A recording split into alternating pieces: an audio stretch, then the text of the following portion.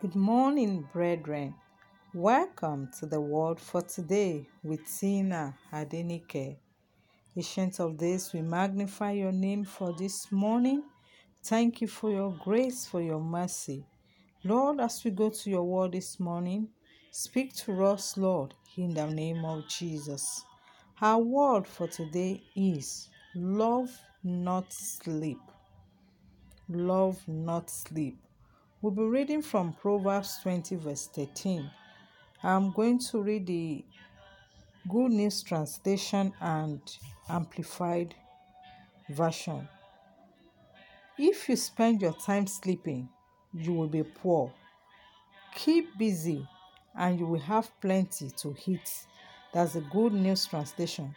Amplified Version, Proverbs 20:13 says, Do not love excessive sleep, or you will become poor.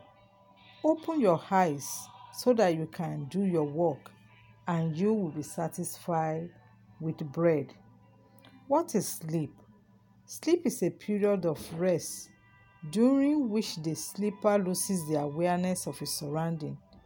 Sleep is the time to take rest afforded by suspension of voluntary bodily function and the natural suspension, complete or partial consciousness, or sleep is cease being awake. Life is a choice. Poverty is a choice. And prosperity is also a choice. It's not a function of accident or coincidence or luck. It is only failures that see the successful as being lucky. We must follow the principles of God's word and live exactly the way God wants us to live. Excessive sleep is dangerous to your life, both physically and spiritually. Proverbs 23:34 says, A little sleep, a little slumber, a little folding of the hands to rest, and poverty will come upon you like a robber. You must be willing to work, either with your hands or brain, in order to be fruitful and productive, so you can be an asset to yourself, your family, your church, your community, and the nation as a whole. But if you sleep too much, you cannot achieve this, nor be useful to yourself and others around you.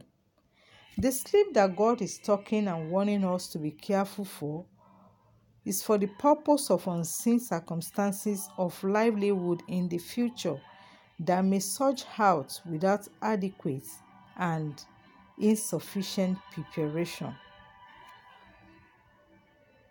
When you are addicted to sleep physically, it is bad, but it is even worse when it is transferred to the spirit man. Sleep gives the enemy a chance to sow tears.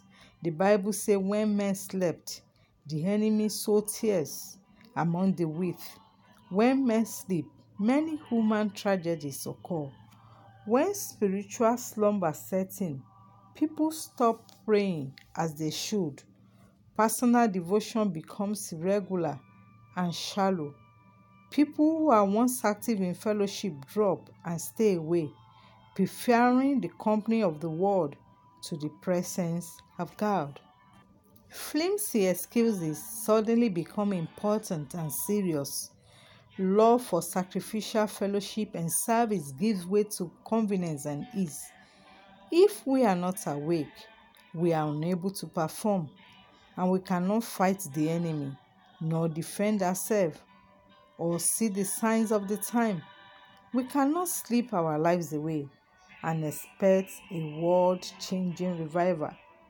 Romans 13:11 say, And that knowing that the time is near, it's time to awake of sleep, for now is our salvation nearer than we believe.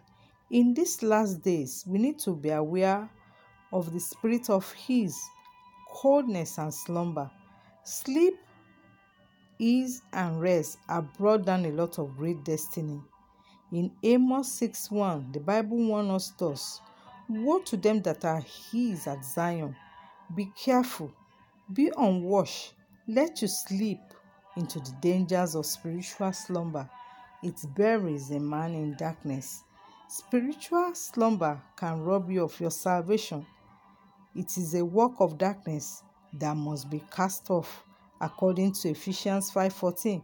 He said, "Wherefore he said, Awake thou that sleepest, and arise from the dead, and Christ shall give thee light."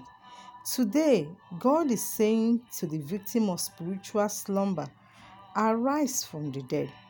Don't wait on the enemy wipes you out completely like the prodigal son.